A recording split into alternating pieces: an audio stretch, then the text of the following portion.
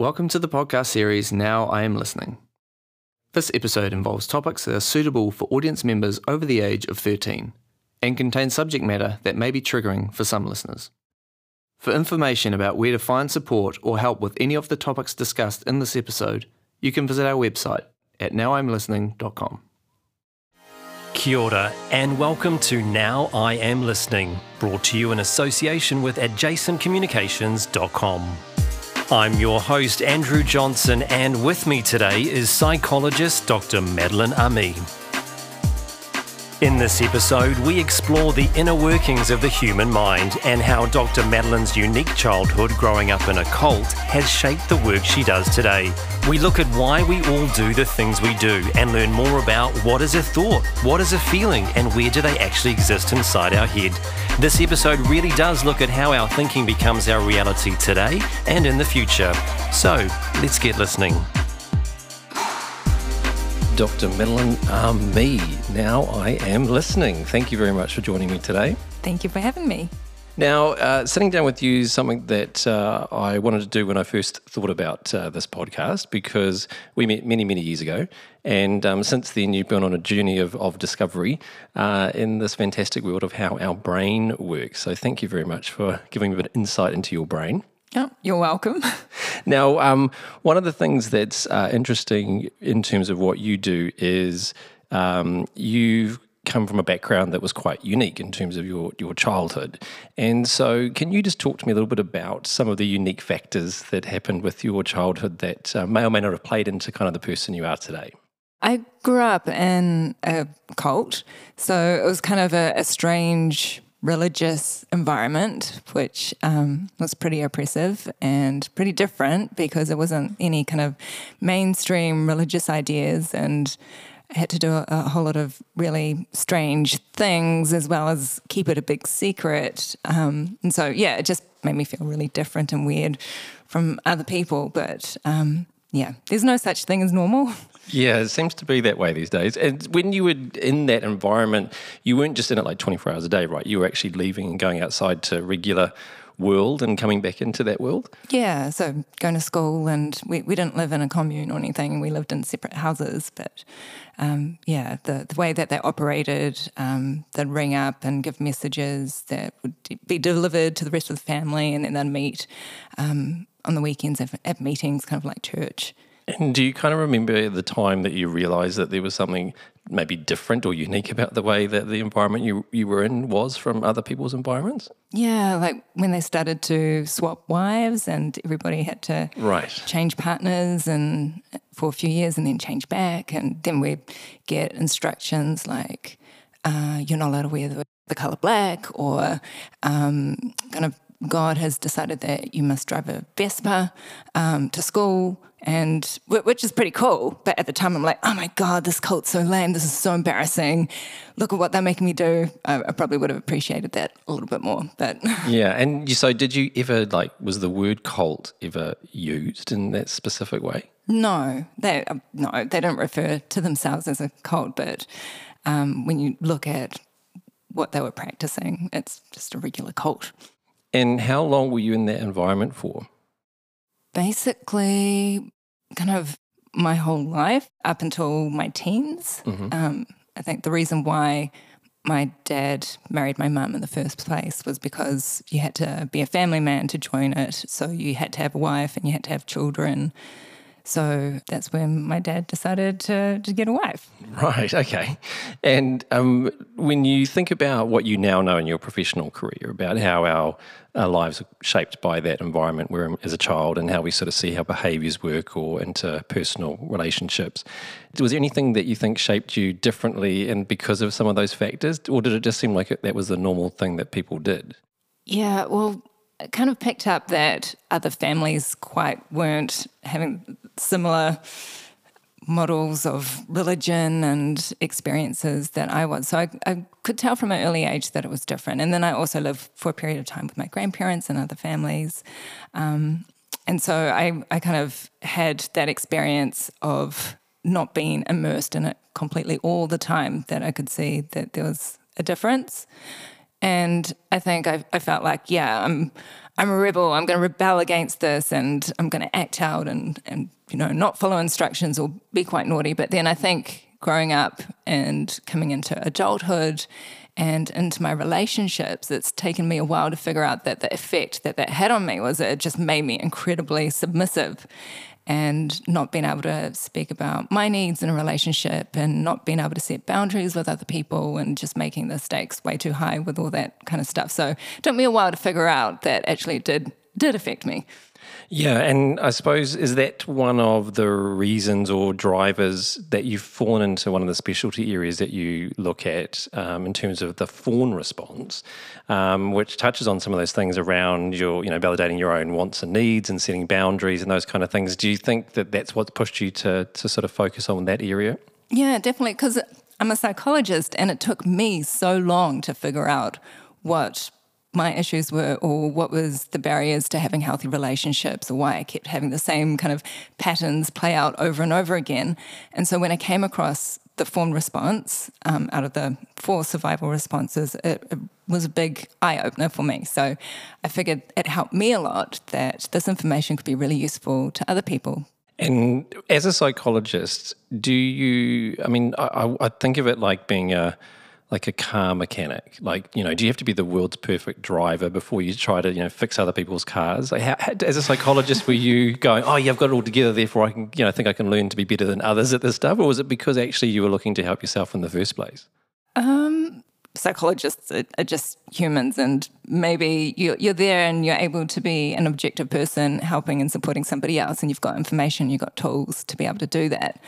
But your life can be a bit of a train wreck in the background. That doesn't mean that you're not going to do a good job when you're supporting other people. But yeah, and were you discovering that as you were going through your studies too, in terms of like, oh, that's me, in terms of looking at the case studies or scenarios?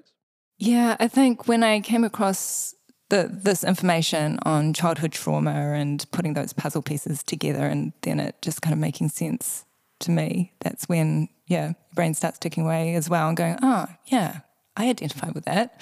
You say that the fawn response is one of the 4, so in terms of fight and flight, fawn and freeze. Was it specifically your own experience that drew you to the fawn response in people as a starting point? Because I know you've got a broader part of everything that you do, but that's been a specialty area for you.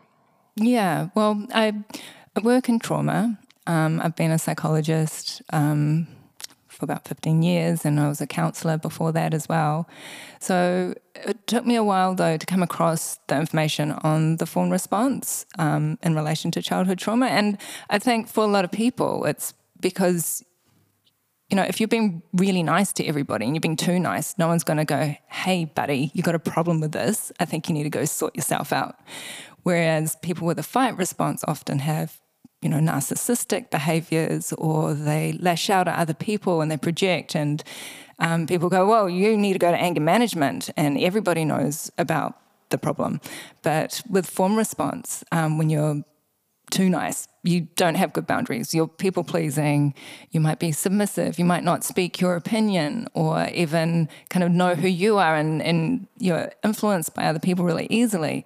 It's all internal, and you other people don't really see that. When you say it like that, it sounds really obvious, but I know from my experience when we worked on a project together, which was around the fawn response, and where you have a series of modules and go through the different elements and people to understand, what it all is and means for them. For me, it was something that I was like, this is so common, but it is like a bit of a hidden, I don't want to say disability, but certainly it can be, there can be a disability to how it makes people function in their life if they don't realise that being too nice sometimes is not always good for you, to serve your own purpose. Yeah, and you're not always going to have growth, or you're not always going to have healthy relationships if you're just giving in to everybody else and making sure everybody else is happy. Is that people born that way? The nature versus nurture argument sort of thing. Are we nurtured into being submissive because we're surrounded by narcissists, or is it our nature just to be because, one of our parents or both our parents are lovely people and genetically we're a lovely person too and we're just nice to everybody? Is it a combination of both? I think it's probably a combination of, your personality, your temperament, kind of who you naturally are, but then also you always need the environment to kind of bring those attributes out. So quite often, if you have an overdeveloped form response, you've got a parent that's narcissistic, or you weren't taught to be able to speak out or communicate your needs or express yourself or just be allowed to be you as a child, that would have been shunned or shut down, or you learnt very quickly as a child, I can't be myself, because if I'm myself, then I'm sacrificing attachment, and attachment to my parent is the most important thing because that guarantees my survival. Yeah, so I wondered when I was looking at it if that was what a lot of people have, whether it's in our attachment to our parents or to our siblings or to our friends or to our partners, that it's a core part of the human need to belong, right, to be in the tribe and connected to people, that you are literally sacrificing your own rights and needs because you don't want to be on your own, or you don't want to be yelled at by somebody, you don't want to have an angry situation occur, so you literally just don't function properly. Yeah, and I think if you've learned that you can't speak out or you can't be yourself or have needs, when you're in relationships, when you're older, quite often you're kind of drawn to similar dynamics that you're used to because our brain likes familiarity and we think, oh, chemistry, but really it's our brain going, yeah, familiarity, I like this, I know what to expect. And then because you're in similar dynamics as an adult in your relationships, or because of your experiences as a child, the stakes are so much higher with being yourself that it feels more dangerous and it feels more uncomfortable. Does that sort of touch into like laws of attraction, I suppose, that as someone who might have an overdeveloped fawn response, that you do tend to literally need or want in a kind of weird way to have narcissistic energy because it feels familiar, even though you might sense that it's not good for you? Yeah, it might be more comfortable, or you just might find on a subconscious level you're just more attracted to those types of people. Quite often there's the narcissist empath dynamic. And so, yeah, time and time again, you find that there's those relationship dynamics where you haven't been able to resolve unhealed wounds from childhood or kind of being able to recognize what's unhealthy in relationships. Yeah, so how do people do that in terms of just, they're just yin and yang, or there's opposites attract, that's just how that relationship works. It won't be a friendship or a partnership, but how do you identify the difference between what is sort of just a healthy opposites attract versus a dependency on a type of personality that doesn't help serve your inner purpose, I suppose? Yeah, I think when you find yourself time and time again getting into toxic relationships and you feel that you don't want that in your life anymore, or maybe you don't understand why it keeps happening, or you've just been able to extract yourself from one of these relationships, then I think knowledge is power. The more that you understand kind of your own childhood trauma and triggers and your own thoughts, behaviors and feelings, then you're able to make more conscious decisions in relationships with yourself. You'll be able to set boundaries and know that you need to voice your needs and have your needs met in relationships. And then you end up having more balanced relationships. And do people tend to come to you with that almost like a self-diagnosis that, hey, I think I'm fawning, or do they come to you with a general sense and you help define that? How does that process work when you work with people who might be in that sort of fawn response mode? Quite often they come and talk about giving themselves away or making sure that everybody else is all right, not themselves, and they're burnt out, or they feel guilty or selfish if they have their needs met in relationships, or they feel like they can't set boundaries, it's too overwhelming and it's anxiety provoking. Yeah, and then so therefore the fear of that anxiety just says, I'll just put up with the burnout because I don't want to sort of face the fear of, is that they just sort of basically have got to a point where they can't do it anymore? Yeah. Or they're having really a lot of difficulties in their relationship because they've got these unhealthy dynamics and behaviours happening, but they feel powerless to be able to change it. And one of the things you touched on in terms of boundaries, I know that some of the concepts I've heard from you and from others is around, when it comes to boundaries at least, that, the power of being able to say no with silence afterwards. And when I heard it for the first time, I kind of thought, oh yeah, that's obvious.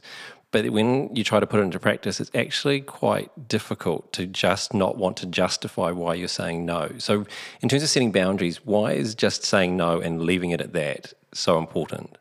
Because you don't have to explain yourself. Boundaries are healthy. And if you don't set boundaries, your relationships are going to get ill.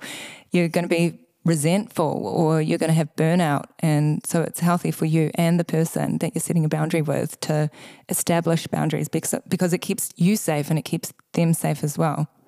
And I think people that have healthy boundaries themselves are able to respect when somebody else is making a boundary. And it's the type of people, or the people with the behaviours that are narcissistic or not so healthy, that have a hard time accepting boundaries. And you touch on narcissism or narcissistic people. And so for those who don't understand the difference between someone who might be assertive, even aggressive perhaps, versus someone who is a pure narcissist, I've always found that people got different interpretations of what it really means in terms of how they see the superiority that they have and the fear of losing it. Therefore, they just try to make everybody else feel crappy because that makes them feel superior, that they're trapped in their own cycle. So it's not always just an aggressive person that's a narcissist, is it? No, you can have covert narcissism, which is kind of more under the radar, when somebody is only focused about their needs and wants and interests, and they might not be overtly nasty, but then they might do things which disregard other people's needs and maybe, not being able to be empathetic. But I think narcissism, it's a continuum, just like fawning would be, or any other kind of behaviour. You've got the lower end, and then it goes up to the more extreme end. And very few people are fully diagnosed with narcissistic personality disorder. That's right up the top. But you can have traits of narcissism, and that's the fight response. So through childhood trauma, people develop a fight response where they fight to get their needs met. They can become angry and hostile. They can project their discomfort and hurts onto other people to make them feel better. And yeah, it happens in varying degrees. Yeah, so I think for someone who is it may be, in that sort of fawn response zone, it's so counterintuitive to the way that they think. It's almost like the person's from another planet. So how do people, are there any ways that if you think someone's a narcissist, do you ask them? Do you tell them? How do you work with narcissists in your life if you think there's someone that is around you or influencing you? Yeah. Well, I'd be careful not to label somebody as a narcissist. Nobody likes labels. Not a good argument starter. Yeah. But, to recognise that somebody might have a little or a lot of narcissistic behaviours, and that you're experiencing those, and whether that's impacting you, and whether you need to make a choice around that to look after yourself. And that's about setting those boundaries in terms of what you will and will not accept. Yeah, and making sure that you're maintaining your needs, because that's so important for your mental health. And in terms of the relationship to childhood trauma with the four sort of areas with fight and flight and fawn and freeze. So I was learning a little bit more about procrastination and how where people sometimes think it's lazy or connected to perfectionism, where you are worried about everything being so perfect you end up doing nothing. And from the outside perspective, people think you're just being lazy or procrastinating. But is there actually a reason that we do sometimes get to that point of just absolute anxiety that we freeze in terms of that definition? So what does that mean in terms of when you talk about freeze, like you talk about fawn or flight and fight? Yeah, well, freeze is when you feel like you don't have the capacity to be able to move or get going or carry out tasks that you need to do. And if you're procrastinating, quite often we can get into the cycle where we are being self-critical, and we're saying, oh, come on, you're so lazy and useless. Why can't you do this? This is so simple, or you should have done it by now. And then it kind of perpetuates the problem and makes it worse and snowballs. And then you're more sitting on the couch, not being able to complete the task or do what you want to be doing. It's like being able to recognize that you have an emotional block to something, that you're becoming avoidant, or it's making you freeze because you're having such an emotional response. And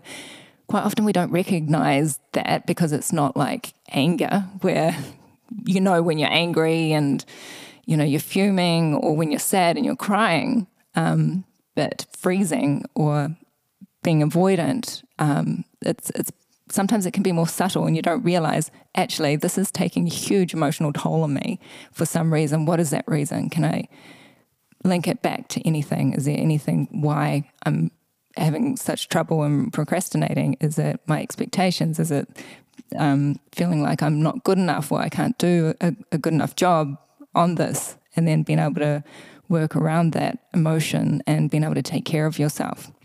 And quite often we use a lot of mental energy as well when we're procrastinating. We're thinking about the thing that we should be doing. And then when you go to sit down to do the thing, you've used up all your energy because you've been thinking about it too much. Yeah. So it's better, if you're feeling like that, the best thing to do is just take a complete break. Try not to think about it. Watch a movie, do something that's going to intercept those thoughts so you're not thinking about it, and then try again. Is it the awareness factor as opposed to like fearing that you've got this feeling, actually sort of being aware of it, giving yourself some ownership, actually half the problem in terms of once you're aware of your state, I suppose, then you can actually put an action plan in place? Like recognizing you've got an emotional block or there's a trigger, something's going on, and it's just really a sign that you need to take care of yourself. And we live in a really hyper-connected world with social media and everyone Instagramming their life and Facebooking their life and, and it seems as though there's always been a tendency since social media was developed that you put the perfect perception of yourself out there, all the stuff that's going to get everyone going, why don't you look great, or I love that new dress, or you're so lucky that you're on holiday in this beautiful place. But ultimately, from my perspective and talking with people in relation to the podcast and other things, a lot of people have some of these trauma or emotional blocks, as you sort of refer to them as. So from your experience, how common or how unaware, I suppose, is the majority of society that we actually all kind of, it's not just a special thing that such and such has got an emotional block or had childhood trauma. Actually, a lot of us suffer from it, the majority of the population. Yeah, I think everybody has emotions from their conditioning that they experienced as a child that come up in adult life. Some might be to varying degrees. Some may have a little or a lot, but there's always something. And I think the more that you recognize it, the more that you can act or be with full consciousness rather than subconscious to your feelings or at the whim of your emotions and not understanding why. The more that you're aware of these triggers or where they come from or what might be causing them, the more that you can make decisions in your life of how to move forward and take care of yourself, make sure that your mental well-being is good, and making sure that, you're maintaining your relationships and making sure that they're healthy. And so from a pure psychology point of view, when it comes to the concepts around thoughts and the concept around feelings, they often sometimes get merged together when people are describing where they're at with themselves. And so what is our reason our mind or our brain needs to have these thoughts and needs to have these feelings, and why sometimes they can be so super connected? Is there some beneficial reason that our brains do that, or is there a way that we can control that and benefit the way that we want to create our future, for example? Well, according to cognitive behavioural therapy, thoughts come first, followed by feelings. So if you change your thoughts, you can change your feelings. Sometimes that's not so easy to do when we get hijacked by our feelings, and I think it's probably a combination of how to approach changing how you're feeling or thinking about something. But we have an emotional guidance system, and that's for a reason, and it's not to be ignored or to tell ourselves, oh, this is stupid, I shouldn't be having these feelings. Our feelings are there because it's our feelings are talking to us and letting us know what our triggers are or how we feel about things or how we want to make decisions around what's going on in our life. So it's important to listen to how you're feeling and try and understand that. But also at the same time, feelings aren't facts. So you might feel that you're hopeless and useless and you're lazy because you're procrastinating. Doesn't mean that that's a fact. But maybe going, okay, well, I'm not feeling so great about this. Why am I not feeling so great? Okay, let's take a step back. Where does that come from? Let's delve a little deeper. In our brain, are thoughts and feelings created in the same parts of our brain? Well, we have our cognitive part of our brain, which is at the forefront, and then we have our emotional brain, which is at the back of our head, down the bottom, which is our most primitive brain. So that's our survival brain. Is that like the reptilian brain they talk about? Yeah, so that's where, and it works very fast because, we need to have a strong emotional response. If a tiger is coming to chase us, we need to jump into survival mode and have fear and run away, or do what we need to do, hide in the grass. So we need to action that pretty fast. And sometimes that's why we can get emotionally hijacked in situations. We're not thinking clearly. We're not in our right mind. We're just feeling emotional. So, yeah, we have a combination of two. And how do the feelings get in front of the thoughts? Like if you say, like our thoughts are obviously a bit more of a logical guidance system, I suppose, in terms of maybe a bit more rational, if that's a word to describe it. How do we get hold of, because you do see some people that fly off the handle quickly, they're just totally, and they don't remember what they're saying, and then, as you say, not thinking clearly. Are there plans you can say, I recognise that I'm having this emotional response and therefore I can change my thoughts, so therefore that will help change the feeling? Or do you just own the feeling? Or is there ways you can, if you recognise it, what do you do next? If you're able to manage yourself in the moment and not do anything catastrophic, you can take a step back, and maybe when you've calmed down a bit, you might be able to think about it in a little bit sounder way. But if you're thinking, just writing down on a piece of paper, on one side of the piece of paper, write down all your rational, logical thoughts about the situation. And then on the other side of the paper, write down all your emotional thoughts and your feelings. And then have a look at the two, take a step back, and what's your wise mind? What's the bigger picture here? What do you need to acknowledge with your emotional state? But then what is also kind of the facts and the logic and rational thoughts and areas in the situation? And if our feelings are coming from that part of the brain, which is like a really old school reptilian, I think in my language, but do they have more developed emotional parts of their brain than other people's brains in that area? Are they different, or we all have the same kind of feeling scope, I suppose? It depends on your conditioning, I suppose, in childhood. So if you're conditioned and you have a major trigger, that part of your brain's going to be really developed when that pops up in your adult life, that you're going to respond really fast because you've had to as a child. Right. So it's almost training it in terms of what it feels like when you have the feeling and then what to do with it. Yeah, like when you're a child and all the experiences that you go through, that's like your map for adulthood. Unless you're conscious to your triggers and thoughts and feelings, where they come from, that you've been able to unpack that. Quite often we get hit with triggers and we don't realise, and we just respond emotionally. Wow, okay. So there is hope though, right, in terms of if we're looking forward to the future and say the situations we live in an everyday environment. So for those people who've got a partner, often they've come from a very different background or different tribe or environment that they grew up in. And in terms of positive opposites, so not having someone who's just like you, but it's quite nice to have a partner who's, different or challenges you or, supports you or balances up things you're not good at and you're good at other things.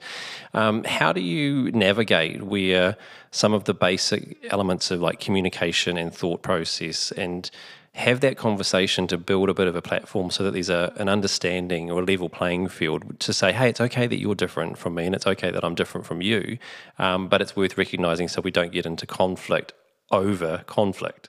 Yeah, recognising each other's communication style and maybe what led them to behaving or communicating in a certain way comes from a place and from their experiences. And if you're able to have conversations in the first place, then being able to put everything on the table and work through it together in a non-confrontational way, or where somebody feels like they have to be defensive. It's just, figuring it out together so that you're able to communicate in the future and you know where each other's coming from can be really helpful. Yeah, and have you found that, say, as a parent, how do you play mum and not psychologist when you're assessing behaviours, feelings and emotions and thoughts of your children? So for other people who've got kids who might be thinking, okay, well, I've kind of got this big responsibility because this child is going to have either trauma or, of some scale, and it's going to affect how their brain develops. Is there anything that parents can do or that you do that might be different because you've got the knowledge that you do? I think as a parent you just do your best, and your best is enough. With kids, you never know how it's going to turn out until they're grown up, and then they come back and they tell you, you should have done this, and, and they've got selective memory, and you're like, oh, I know, but you can only do your best as a parent. But what I love about there's a training called the Circle of Security, and that's about attachment, and I went to this training, and it was really great because they said, if you're doing this 30% of the time, that's enough. I'm like, 30%, that's great. Yeah. I can manage 30%. And what that is being able to receive your child emotionally and being able to connect with them, but then also letting them be in the world and be their own person as well. So it's a combination of the two. So like with narcissistic parents, they sometimes hold their children very close to them, and you have to act a certain way or be a certain person or be a reflection of them. You can't deviate from that. And then they don't allow them to be in the world, allow their children to be in the world as themselves. Or they might leave them out there in the world by themselves and not bring them in and connect with them, and then they're left hanging on a limb. Right. But if you're able to balance those two things, then, and you can do it 30% of the time, then that's good. Okay, well, 30%, so yeah, that's a good goal. And do you have conversations with your kids that are not like being a psychologist, but kind of, do you talk to them about like how their brain's working? Do you have those kind of conversations that maybe because you've got that information in your head that maybe other mums don't have those conversations, but do you ever find yourself having things, hey, you're having this emotion because, or you're having this tantrum right now? Or do you ever go into that mode and sort of explain what's happening to their brains? I think they'd just roll their eyes at me. Yeah. Yeah, I suppose it's a fine line in terms of not trying to treat them as a patient. Sometimes when my son might have something scary in his head because he's come across a video on YouTube and he can't get out of his mind, might take him through a grounding technique and try and focus on the room and his senses rather than thinking about the scary image in his mind. But yeah, not so much brain talk. Yeah, right. And you touch on something there that's also interesting, I suppose, different from when you and I were younger or as kids, and that we're a lot more connected to outside our little security blanket. I think when I was growing up, had my family, my extended family lived in Australia, so that was a bit different to go to Australia and that. But other than that, growing up in Onehunga, my friends and family, very, tight sort of group of people, and most of my friends I've known since I was 3, 4, 5 are still my good friends today, many years later.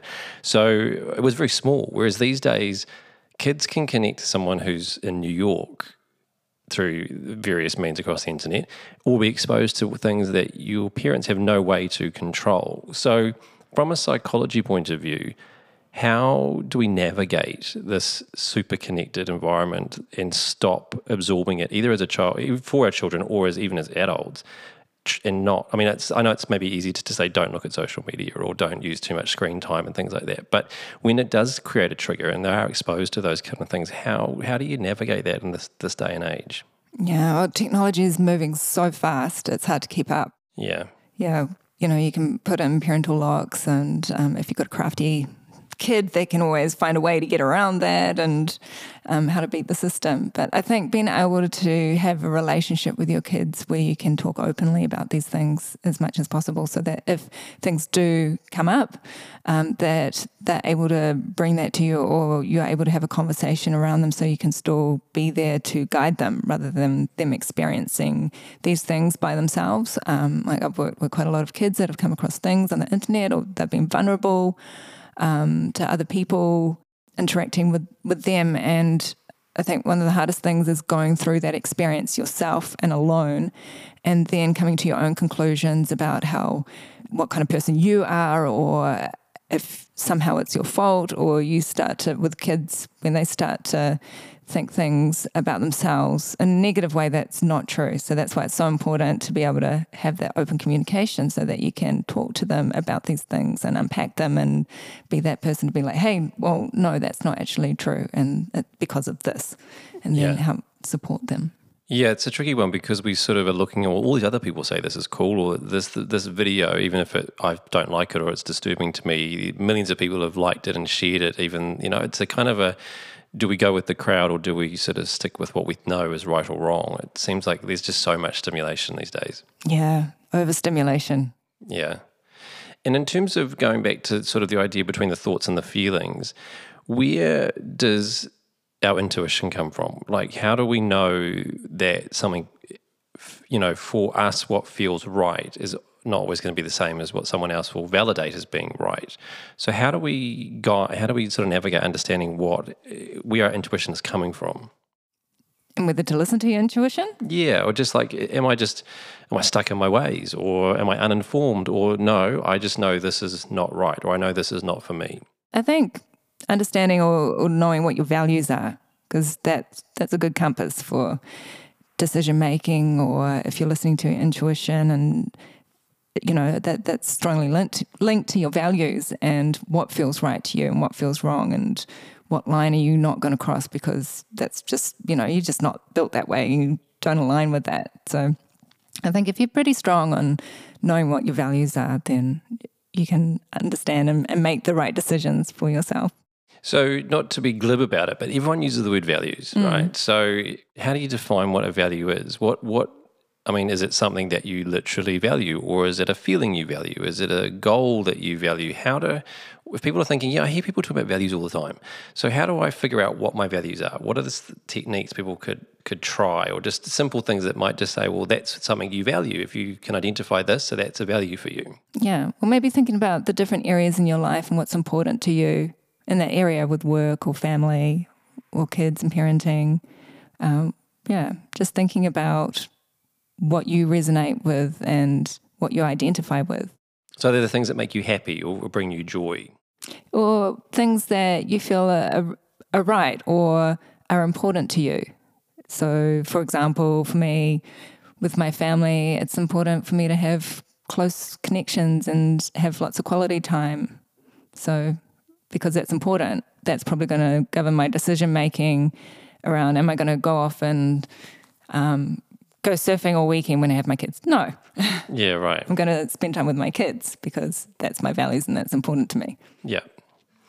And so do you remember for you becoming a counsellor, was there a day that you kind of went, I'm going to become a counsellor? Like that you sort of thought about it and it was very definitive, or did you kind of just move towards it? How did you actually come to want to become a counsellor and then move into your studies to become a psychologist? Yeah, well, I decided I would really like to be a psychologist when I was leaving high school, because I thought, I always wish I had somebody to talk to. Maybe I could be that person for somebody else. And so then I went to uni and I did my undergrad and then travelled and worked various jobs and things like that. And then I did some postgrad and then I became a counsellor, and then I eventually got my registration as a psychologist and did more study. So it wasn't really a linear pathway for me. But yeah, it's being able to work with people, especially young people. It's always been a really strong passion of mine. Do you remember like the first session when the patients arrived and they're sitting in front of you and it's like, oh my gosh, I'm actually now a counsellor and I'm kind of responsible for helping this person? Do you remember your first time in that experience? Yeah, I was really nervous. What were you nervous about? Just whether I'd be able to do a good job or help them, or if I knew enough information. And, you still feel like that even after years of doing the job. You still always want to do your best. And, yeah, there's so much information as well out there. Like psychology is so fascinating and interesting because there's so many different areas and there's so much information coming in all the time. Yeah, and do you have the certain areas that you want to explore in the future for you? You've had some great experiences around that fawn response area. Are there other areas that you want to go into and sort of specialise around? Yeah, probably staying with that, but then also looking into more relationship dynamics as well. Excellent. Okay, so you get two for the price of one in terms of patients. Will that go down to that? Like, I'm not saying like couples counselling, but is it down to that kind of working with an individual who's in a relationship, and how does that work? Yeah, probably. Looking at childhood trauma and how that affects your relationships, and if there's patterns that you've been having in your relationships as an adult, and probably unpacking that, and looking at the different dynamics that you might be more susceptible to falling into and how to work around that. And when you being, as you say, you've had years and years and years of experience with clinical hours, etc. How do you not absorb? I think of sometimes if I have friends who might come and have a chat to me, it might be a couple of hours, they might download and need that opportunity. And I love the fact that they trust me to do that. But it can be quite taxing. It can be quite, you sort of feel heavy almost after the conversation. Although sometimes it can be great and it's lovely to have bonded and connected, but you certainly almost bring a little bit of their emotional baggage or the weight of the what they're talking about. How do you do that day in and day out and not absorb it all?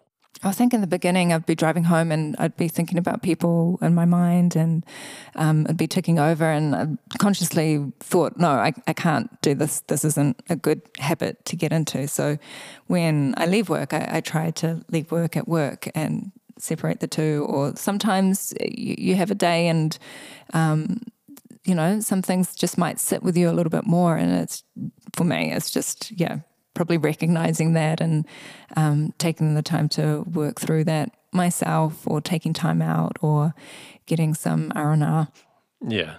Like, do counsellors and psychologists see or talk to other counsellors and psychologists? Yeah, totally. So do you go as a patient or do you go as a colleague? Yeah, well, it's compulsory. You have to have supervision to talk about your caseload and kind of like safety checking, make sure that you've got support and you're doing the right things. But then also on a personal level, it's always good to be able to go and talk to somebody professionally. So do people come to you for those checks as well, or do you go to them? Like, have you had to do people come, like, say, hey, I need to talk to you about what's going on with the last 3 months of my clinical time? I've done supervision, not a lot of it, but I have supervised a few colleagues. Is it the same process as though it's just a regular member of the public type patient? Wouldn't be for personal things. It's more kind of talking about caseloads and work. And do you use a lot of like tech speak, I suppose you call it, that you guys, things you'd refer to in terms of more like shop talk around, like, hey, psychologists know what this all means, and so you're talking at a different level? I don't know. Maybe. I suppose, yeah. When you're both in the same room, it's hard to tell. Yeah. But in terms of that switch off time, do you have resources or books or anything that you enjoy reading or you find helpful that that take your mind or extend your understanding of the mind and how the brain works? Yeah, always trying to find the time to be able to read and upskill or learn about new things. With childhood trauma, I found that Pete Walker's book on complex PTSD, from surviving to thriving, that was really helpful. And quite often people think, oh, well, PTSD and it sounds really intense, and probably, that might not be me, or maybe I didn't have that traumatic childhood. But I think that book is a really good one to read for anybody, because it really kind of explains some of the things that can happen, or your own behaviour and responses and feelings as an adult that stem from childhood trauma. So it sort of contextualises it, that you might go, oh, that's actually me, and then give it a name, sort of thing. So I identified with that, or I experienced that and I didn't really know, and that stems back to this. So I found like that book was a really good one for kind of explaining and helping my own understanding. Awesome. And do you think you would ever want to write a book yourself? I don't know, maybe. Have you ever thought about it? I think I'd have to brush up on my writing skills first. Yeah. Yeah, because I would imagine it would be quite hard to consolidate all your thinking into a perfectly, presented piece of documentation.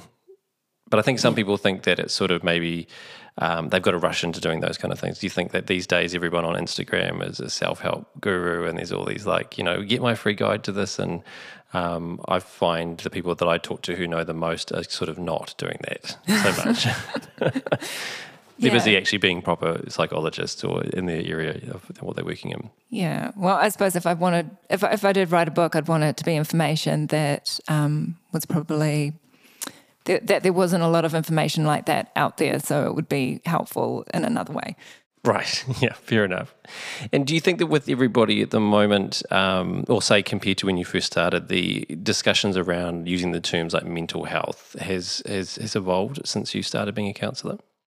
I think it's talked about a lot more, and it's been brought out in the open a lot more, like John Kirwan and talking about his own experiences. And I think there's been a shift from, before, where it'd be like, okay, you just need to drink a cup of concrete and harden up and get on with it, because we know that doesn't work. Yeah. So I think it's evolving and developing. Yeah, it seems that there's this, I suppose, the stigma that used to be around. You'd say to people, well, if you break your leg, you go to physio. So, those of us who have mental health, which seems to be incredibly common on some level, it doesn't hurt to be able to talk about your feelings or talk about your thoughts or get that sort of independent perspective. Because do you see as a psychologist or for your patients that sometimes it's just about talking? Sometimes you can talk about something that's been floating around in your head and it's just been a jumbled mess, and you kind of been at the whim of your thoughts and feelings, and then just talking about it can help file it away in an easier place to access, kind of like a computer filing system. So sometimes talking about it is just like being able to file things away so that, it's not like it's going to disappear, but you're just going to be able to sort through that information a lot easier. So for people who don't want to take that step, I suppose you call it, of seeing a psychologist, seeing a professional, is there an actual process in our brain that is connected to when we write something down or when we verbalize it, transferring it from just being this little electrical thought in our brain cells into a physical motion of writing or making a sound with our voice? Is there something that happens in our brain that is actually different, or is it just an old wives' tale that it'll make everything easier if you just talk about your problems? Yeah, but I think maybe it's not everybody's cup of tea, and sometimes it can feel way too uncomfortable talking about it, especially if you haven't grown up in a very emotionally expressive family, or if you did talk about emotions, then something bad would happen or you'd get told off. So it can be really difficult for some people to be able to express themselves or talk about their emotions, or even just name what they're feeling. Sometimes that can be really hard. So whatever mode you can find to be able to process what you're thinking and feeling, whether that's writing or dancing or creating something, going for a walk, being in nature, just whatever you feel is your process, that you can be able to work through some of those things or give it the time and space to be able to do that without pushing it down. Yeah, some of the common things that come up that you hear from different people are things that you just talked about. One of them in terms of nature, right? It seems like quite a simple thing of taking a walk or observing, a tree and, or things that are in our natural environment specifically. Is there a human drive to the natural environment? Are we just closed in these boxes of technologies and screen that we suddenly, it does something to our brain? Because it seems to be quite common people talk about getting outside or getting into nature as a way to reset or to balance your thoughts and your brain. Yeah, well, I think being in nature has always been good for us. I mean, we're born in nature. Yeah. And quite often we get bogged down with our work and jobs and travel and being in cars and commuting, and then we're on social media or we're on our phones, and everything's just, so full on that being in nature just kind of makes you stop and take everything in and not think about everything or the rush and the pressure and the stress that you've got going on in your life. You can take a break, and that the sensory wellness as well from being in nature. So being able to see a beautiful sunrise or walk on the beach or feel the sand between your toes and hear the waves. I mean, that's all really calming, good stuff. So literally the physical senses of, smell and as you say, sand on the toes, or the touch side of it, that literally does change the way our brains are functioning. Yeah, well, it's like practicing mindfulness. Mindfulness doesn't always have to be lying down and meditating. It could be being in nature. It's just when you're in the present moment, experiencing everything through your senses. And for some people that find it really hard to slow down and be quiet, going for a walk and taking everything in through your senses, but you're still being active and kind of absorbing nature, that can be an easier way to be mindful. Yeah, I'm glad you touched on that, because I think some people can consider mindfulness like, it's just meditation. It's, I've got to think of nothing and don't have any thoughts, as opposed to actually just being focused on what's in front of you, around you, and sort of feeling the small things in the world, as opposed to the grandiose ideas that are running through your head every 20 seconds. Yeah, because it'd be really hard to just not think about anything at all. Were our brains ever built to handle that much information? Is it sort of like, hey, we just need a bit of a circuit breaker here? Is that what mindfulness really does? Yeah, like a reset. and give yourself a break. And when you're working at a high speed or when everything's just like at a really high intensity level, then it can be a really good reset to just pause and reflect or just take everything in the present moment. And one of the mindful activities that people talk about is like gratitude journals. So if like focusing on the positives, I mean, we have touched on not necessarily just negative things during this conversation, but in terms of focusing on the positive side of it, there seems to be a common theme that stopping and, even every day that some people talk about doing it in the evening or in the morning to actually take the moment to write 5 things or 10 things in a gratitude journal. And people speak very highly of the process. Is there something happening in our brains when we are grateful as opposed to worrying about all the negativity? Is it literally a change in the way that the brain works? Yeah, well, I think you're acknowledging and generating positive thoughts because you're stopping and actively thinking about positive things in your life that you're grateful for. When you're in that whirlwind of, dealing with modern society, quite often we can go down rabbit holes with our thinking and think things a certain way, or everything's going wrong, or this happened and this happened and this happened and it's terrible. But when you go, hang on a sec, let's also acknowledge the good things, then that's always going to be a helpful thing to practice for your brain. Does it actually train your brain to think? Some people are like, oh, such a positive person, or someone's, oh, such a negative person. Can you train your brain to be more positive? Yeah, well, you can choose what you want to focus on. You have thousands of thoughts throughout your brain, throughout the day, and you also have the power to be able to focus on what thoughts you want to focus on and generate. So, yeah, definitely.